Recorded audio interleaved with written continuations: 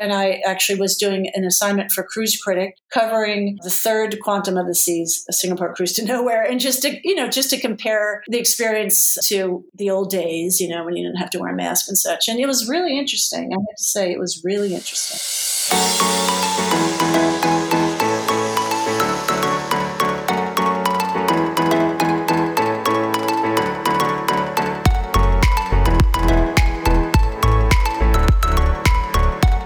Welcome back, everybody, to this week's bonus episode of the DCL Duo podcast. And on this evening's episode, we're going to bring you the other end of the spectrum from our main episode this week. So for those of you listening to this episode first, I suggest you go back one episode to our A Cruise Interrupted by COVID episode, where we brought you Christine's story about her sailing aboard the Coral Princess. Christine was on a 32-night cruise that was one of the last ships to dock when COVID hit. And Christine herself caught COVID on board the ship, and we brought you her story, which I think is quite powerful, on the last episode. This episode, with the new year, we want to bring you a different kind of story, which is Cruising Resumed. And this evening we have a guest with us, Heidi from Quirky Cruises, and we'll be talking more with Heidi about Quirky Cruises in a future episode. But this evening, we want to talk about Heidi's recent cruise aboard the Quantum of the Seas. Heidi's based in Singapore, and she took a trip on one of the first cruises to sail out of Singapore on the Quantum of the Seas. It was in the news recently because it was a sailing that was turned back due to what was a false positive test for COVID on board. And we wanted to talk to Heidi this evening about her sailing and the protocols that were in place on board and what she observed and how she felt about the cruise. And so after that extended opening, let me welcome Heidi to the show. Welcome, Heidi. Thank you. Thank you. So you took a trip on the Caribbean Quantum. Do I have that right? Well, it was Royal Caribbean's Quantum of the Seas. Right. So, right. Yes, Royal Caribbean Quantum. I have it wrong in my notes. And so that is a large ocean liner, right? Do you not have any notion of how many folks are on board? Yeah. So double occupancy. It carries about 4,100 passengers, and with the whole thing, every berth filled, it would be just under 5,000. So that would be the normal capacity. And this was a cruise to nowhere out of where? So out of Singapore. So Singapore is a country where I live, where there's only about 5-6 million people, and the government has done a really good job of mandating contact tracing and mask wearing and such. So there's really almost no cases of COVID here. So it's been a fine place for Royal Caribbean and Genting, which is another big Asia-based line, which has another similar size ship. So the Singapore government has given them permission to do cruises to nowhere. They just started in November from Singapore. So the furthest out is 50 miles approximately. So 3 and 4 nights to nowhere, in and out of Singapore. Genting started in November. The Royal Caribbean one started in early December. And I actually was doing an assignment for Cruise Critic covering the third Quantum of the Seas, a Singapore cruise to nowhere. And just to compare the experience to the old days, when you didn't have to wear a mask and such. And it was really interesting. I have to say it was really interesting. Well, and were they filling the ship to capacity? You mentioned, 4,000 to 5,000 people, or was it reduced capacity?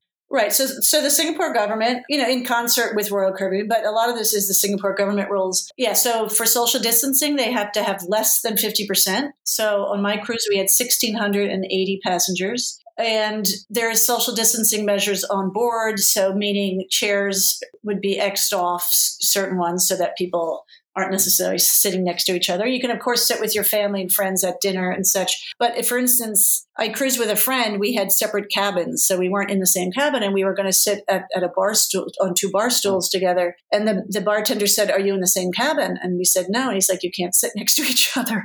Oh, wow. So we could sit next to each other like at a table, but I guess because the bar is even more intimate and the bartenders are right there. So that's just an example of how they're controlling the situation. So you have to wear a mask.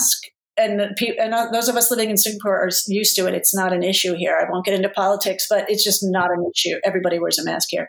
You have to do the same on those ships. Not when you're eating, and not when you have your drink at the bar. When you're doing a sporting activity, obviously you don't have to have it on, but otherwise you have to have it on. So the reduced capacity, social distancing with certain chairs block, and mask wearing. Those are probably the 3 biggest protocols. We had to have a COVID test to board 3 days before. You got the results, and that goes onto your sort of account, and they can see it. Yeah, so it's not it's not the old days, that's for sure. Is contact tracing. Royal Caribbean has something called a tracelet, which is a wristband that you have to wear, and that just in case somebody would come down with COVID, they can find out who is near that person and then isolate those people. And then for those of us who live in Singapore, there's an additional contact tracing thing that we have on our phones that we have to have. So that also sort of follows us around.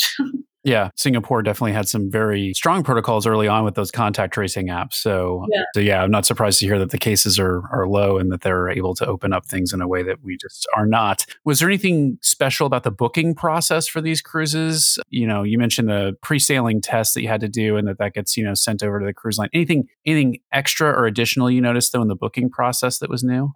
I mean, just that Royal Caribbean, like a lot of lines, have had apps for a few years now, but now you really do need to use the app. So it's not optional, sort of like it has been for the last few years. So you need to pre-register via the app that's on your phone. And then you need to pre-book certain things like restaurants and some of the activities. You can wait to do it when you get on board, but of course you're taking a chance because there is reduced capacity for a lot of the entertainment and events. So yes, there are fewer people on board, but then there are also fewer spots, right, in the shows and such. You do not let people just sit shoulder to shoulder. So yeah, definitely you have to get onto the app. You have to book what you want, whether it's a spa treatment or the flow rider or all the activities they have and dining and such. So that's the difference. So getting the COVID test and pre-booking, those are the two main.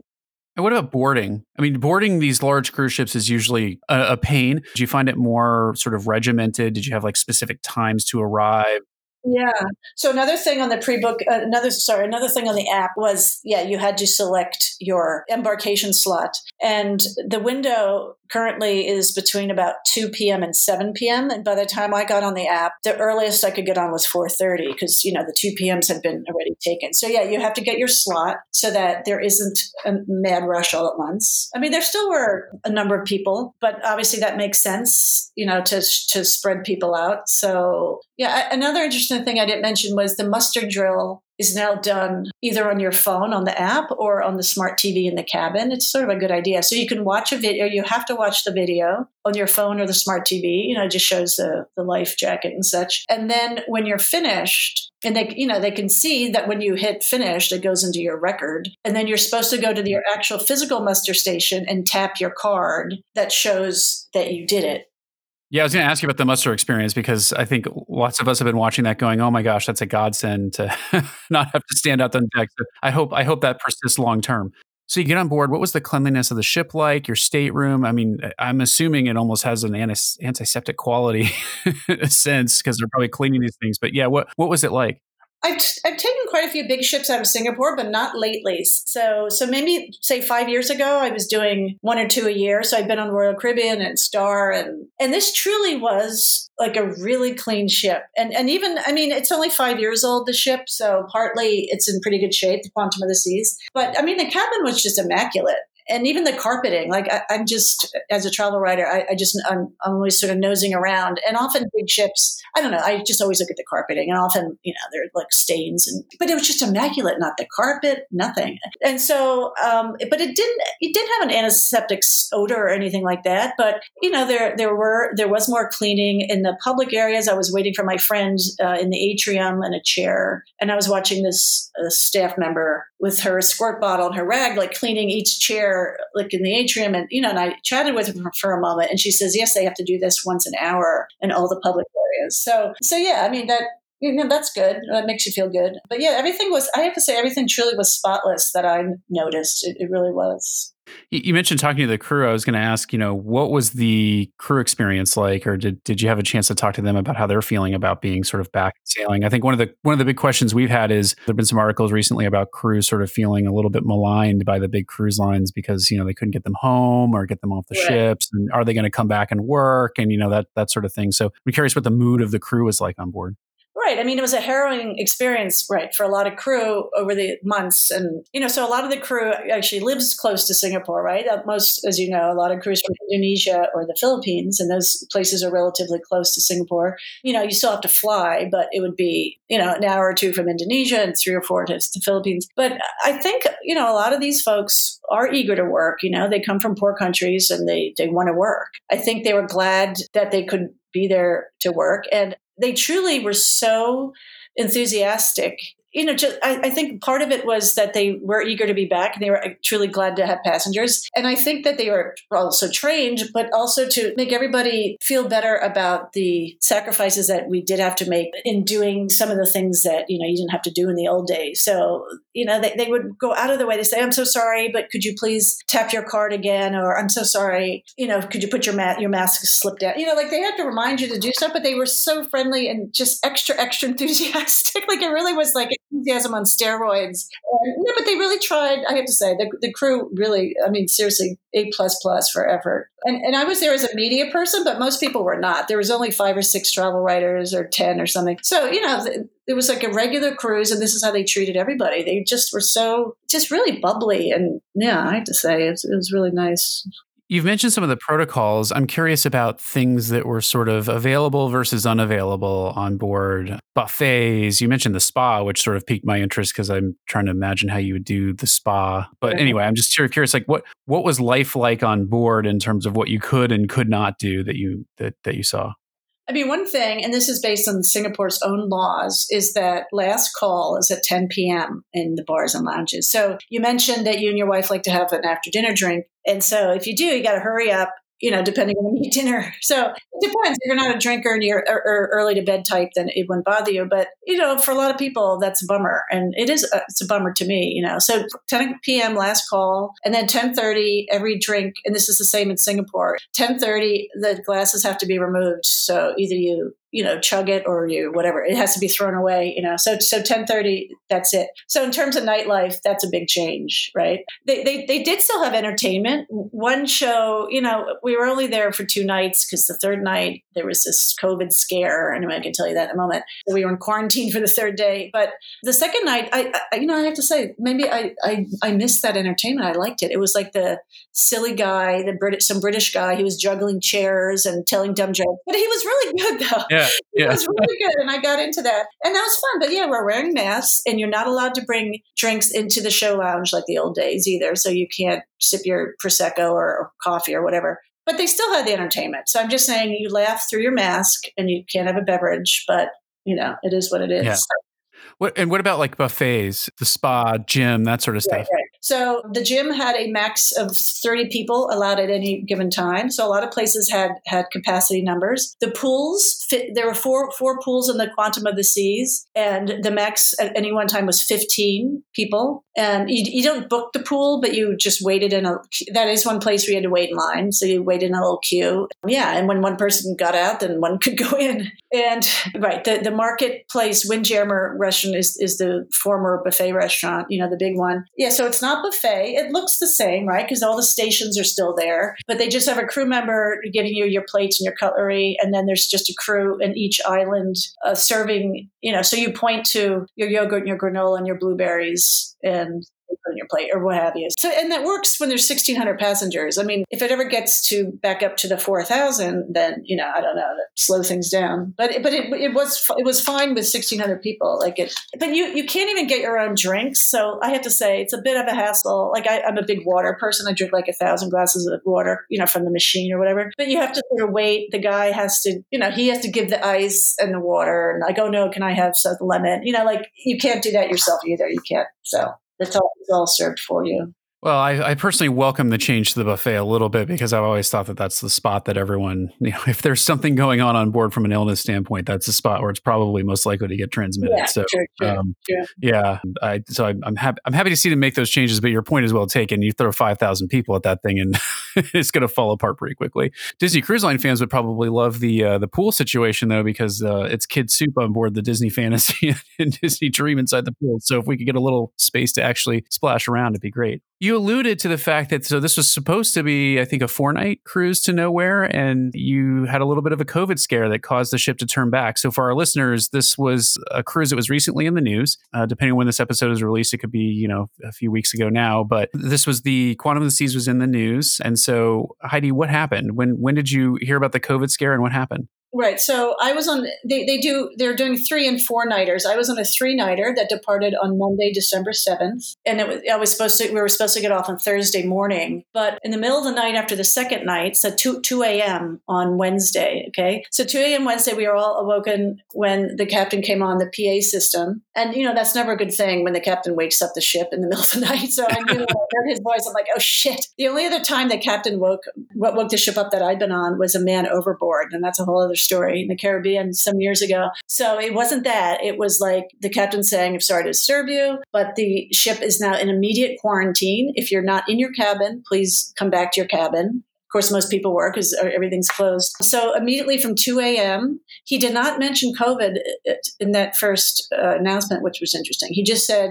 we'll update you soon. We're heading back to Singapore. We'll get there by 8 a.m., which was about 6 hours later. And you're to remain in your cabins. We'll bring you food and we'll update you and blah, blah, blah. So that was that. And then by 8 a.m., we were docking back at Singapore. So we were able to dock. We didn't have to anchor or anything like that offshore. And he came on at 8 a.m., the captain, and he did say there's been one positive case of COVID. We're going to keep updating you. So then we knew one. And he goes, the person and their family members and anybody that was near him, which they could tell from the contact tracing, would also be isolated. And so we were updated every few hours. And by about 6 or 7 p.m. that same day, they said, we can definitely disembark this evening. And so we could start disembarking around 8 p.m. So we weren't quarantined overnight. It was not any disaster like the Diamond Princess or anything like that.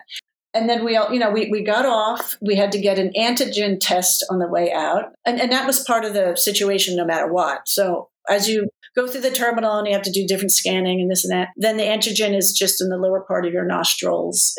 But you're allowed to leave immediately in Singapore, even though you don't know if that's positive or not. And then by the next, I think a few hours later, by the time we all got home, that's when the original man, his tests were retested. And I think he was also given fresh testing on land. Anyway, and they realized it was a false positive, that first one, because 3 more tests on him were negative. So then the cruise had ended early for nothing. But I guess the plus is that the contact tracing and the protocols did work, and people were reimbursed for that 3rd day that they lost. Nobody panicked. Nobody was up in arms. I mean, Singapore is a compliant place for the most part. And, when people, I think, knew the risks that this was possible. But yet it did seem almost impossible that this could happen because there are no cases in Singapore almost every day. The government sends this email around that we all get, and it's like 0, 0, 0, 0. So in a way, it's like, wow, how the hell did that guy get it? So yeah, Singapore and New Zealand, 2 places I would like to be right now where life is a little bit more normal.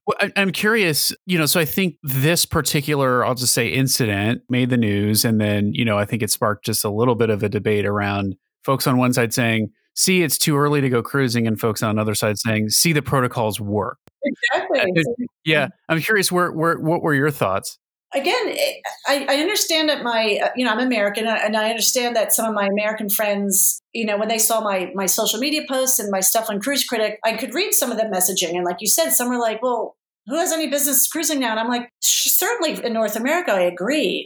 But yes, no, for sure. But of course, like you can't do it in so many other places. But Singapore is different. It's different. Like there are no cases. This is so controlled. People are compliant. People wear masks. People listen. I'm just saying it's a different can of worms here. And it was a cruise to nowhere. And the man didn't have it. Like it. So I think to me the protocols worked, and it's not for everybody to take a chance and to deal with all the restrictions and the 10 p.m. last call and the this and that, and you can't sit here and you can't do that. Like not everybody wants to jump through those hoops, but if you are willing to jump through the hoops, Singapore is the place to do it for sure. I mean, I don't want to jinx it, but yeah, there's nothing wrong with it starting up here, right? People need jobs, people need this, people need that, but I don't have that attitude. Trust me, like in North America, I would not have that attitude. Yeah. Yeah, there are lots of people here who want to get back to cruising, and yeah, we got to learn some lessons from the other countries who are really enforcing the protocols and abiding them. Yeah, I mean, I know it's not a political show, but I'm just saying you can't have your cake and eat it. If you follow the protocols and you wear your mask, and whatever, then you can do more stuff. If you don't want to, fine. Well, then I don't know. Then you can't. Then travel's going to suffer for a long time. Yeah, or we're really going to have to wait for the vaccine, right? I mean, we're really going to have to wait for it to be broadly in the population. Yeah. I mean, it's unfortunate. You're right. We're not a political show, but cruising has become so politicized. I did have one other sort of just technical question, Heidi, which is, so were there folks on board your cruise who had traveled into Singapore to cruise? I should have pointed that out. No. You had to be a Singapore resident. So nobody can fly in and go on a cruise. No, that's not allowed. So again, it's a very specific set of criteria. And again, that's why I'm all for it here, because nobody's flying in. And the crew, people are like, well, they flew in. Yes, they flew in. And there's always a chance something is under the radar or somebody's asymptomatic. I mean, of course, that's possible. But, the crew, there's a strict protocol for them. When they first came back, but before these cruises started, they had to quarantine in their own countries. You could say, well, how was that proven? But anyway, they were supposed to quarantine in their own countries. And then they had a strict quarantine in Singapore, like all of us. I was in the U.S. in September, and I was somebody who came back to Singapore. You go into a hotel, like from the airport, you're put into a hotel or a facility for your quarantine. You're taken there in a bus so it's not anything volunteer. Like you're monitored, you're watched, you go into a place. So knowing that, I was fairly confident, that the crew is okay and, COVID free and et cetera. So. Well, Heidi, last question here for you on this cruise. I'm curious, of the protocols that you saw on board, any that you hope continue going forward? I mean, you mentioned the muster drill. I think a lot of us are really hoping that virtual muster drill just becomes the norm in the industry. But anything else you saw on board where you're like, that's a really good change, and I hope that just stays? Right. So besides the muster, I think the buffet, like you said, I don't mind a lot of that. I would like to be able to serve my own lemonade and coffee and stuff.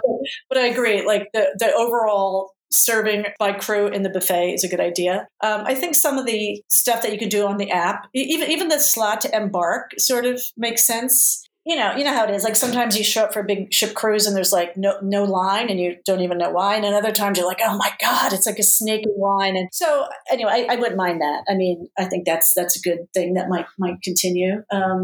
I guess mostly that stuff. Nobody wants to wear a mask long term. While I'm certainly willing to do it now, but so yeah, I would say, I mean, I don't know, contact tracing. Again, we're used to that in Singapore. It doesn't bother me. So if that was something for a while, if you had to wear like that wristband or something, that I think that's an okay idea.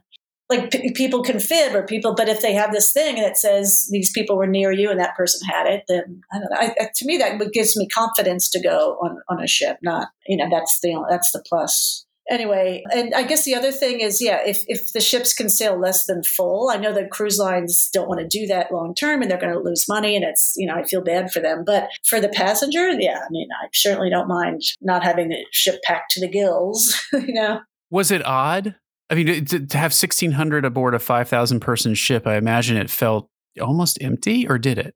I mean, at times it sort of depended where you were. But yeah, I mean, the nightlife, like in my cruise critic articles, I had to sort of do the pros and cons. And yeah, a con is that it's a killjoy. It's a buzzkill. Like the nightlife, it doesn't feel like there's nightlife. There's not a lot of buzz. So yeah, that's because of the fewer passengers, and that's because of the 10 p.m. thing. So yeah, that was sort of sad. Was it relaxing? That's the other thing we've said on the show a few times. Like one of the reasons that we're not interested in some getting on board a ship as soon as they start sailing again is this sort of like, oh, does it actually feel like a vacation if you're sort of constantly kind of worried? Now the situation is probably different for you because of Singapore and how well they've done here. But I was just curious, did it feel like a vacation or not? Yeah, I mean, I think I can answer for myself, but like you've probably seen on these when chats at the end of articles about this topic, it just depends. Like some people, they'll do anything for a cruise and they still find it relaxing with a mask and with the rules. And then a lot of people just wouldn't be. I mean, just honestly, I'm there as a journalist, so I sort of have another reason to be there. But I mean, there were relaxing times. I was with a friend, which I always do because I want to feel like a real passenger. If I'm not with my family, I'm with a friend because I want to be like the other passengers who are usually with other people. And she and I, it was relaxing a large degree. We had a lot of, chit chats. We did a speed walk along the upper deck walking track, which was really nice. And that was relaxing. And we're having drinks together, eating together. We were on each other's balconies. I have to say, it's nice to have a balcony. So a lot of things were relaxing. Yeah. I mean, not the same as it was, that's for sure. But well, your point is a good one. It's an individual decision. And I do agree with you, by the way. I think this is an opportunity for cruise lines to make investments in technology to make the passenger experience better while also sort of serving the needs of, kind of this self-service opportunity, limiting contact where it doesn't need to happen. Think about the lines of guest services on board a Disney Cruise Line sailing. So much of that could be handled through an app, and it just improve the guest experience and also limit an interaction that just doesn't need to happen, but for the fact that it's not in an application. I also think those cruise bands are great, and I'd love to see them be, several lines have had those kinds of things, the Ocean Medallion, that sort of stuff, more for guest experience. I think there's a way to accomplish both, and I also think that they're going to be great going forward, not just for like COVID. It'd be great for norovirus and other things. Like if, when someone gets norovirus, like who have you been exposed to, so we can let them know and keep them isolated so it doesn't continue to spread throughout the ship. So yeah, I hope that kind of stuff, they make the investments in the technology, because I think it will be a massive improvement for customer experience on board. But well, Heidi, thank you for sharing your story. I know you mentioned you've also shared it on an article on Cruise Critic. Where can folks find you and connect with you if they want to hear more about this story or more about Quirky Cruise, your small ship website? Yeah, so I would love if people could visit the site, quirkycruise.com with no S. You can subscribe to our updates. Pop-up window is there. That would be great too, where I share highlights of our best articles and special deals that we have sometimes. I'm on Instagram and Facebook. Twitter, I'm not a huge Twitter person, but I'm on all three under Quirky Cruise. And then the Quantum of the Seas articles I did for Cruise Critic. I still freelance from time to time for Cruise Critic, cnbc.com. So yeah, the Quantum thing, you can find at least 2 articles on Cruise Critic. Have a look. Yeah, I definitely check out Quirky Cruise. It's a great site, and Heidi has some fantastic articles out there, so really recommend checking them out. So Heidi, thank you so much for coming on this evening. Thank you. It's been fun.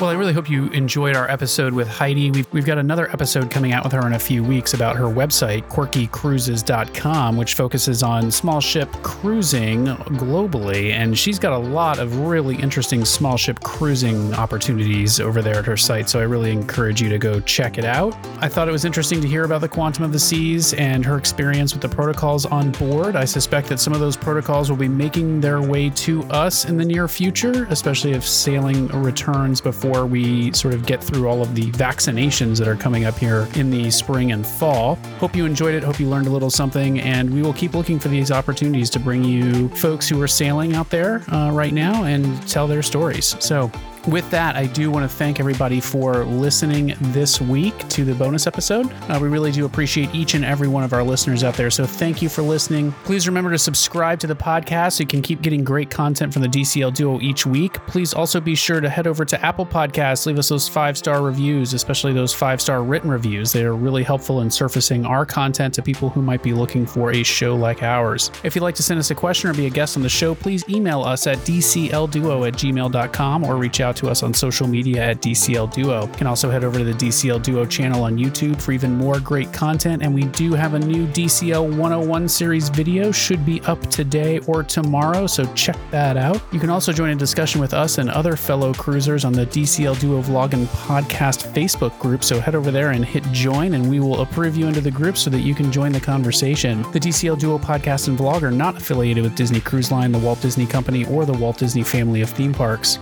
The views expressed on the show are solely those of the individuals on the podcast and in no way reflect the views of the Walt Disney Company or Disney Cruise Line. If you have a question about a Disney cruise or a Walt Disney vacation, please contact Disney directly or your own travel agent. Thanks again for listening, and we'll see you next time for another fabulous Disney adventure with the DCL Duo.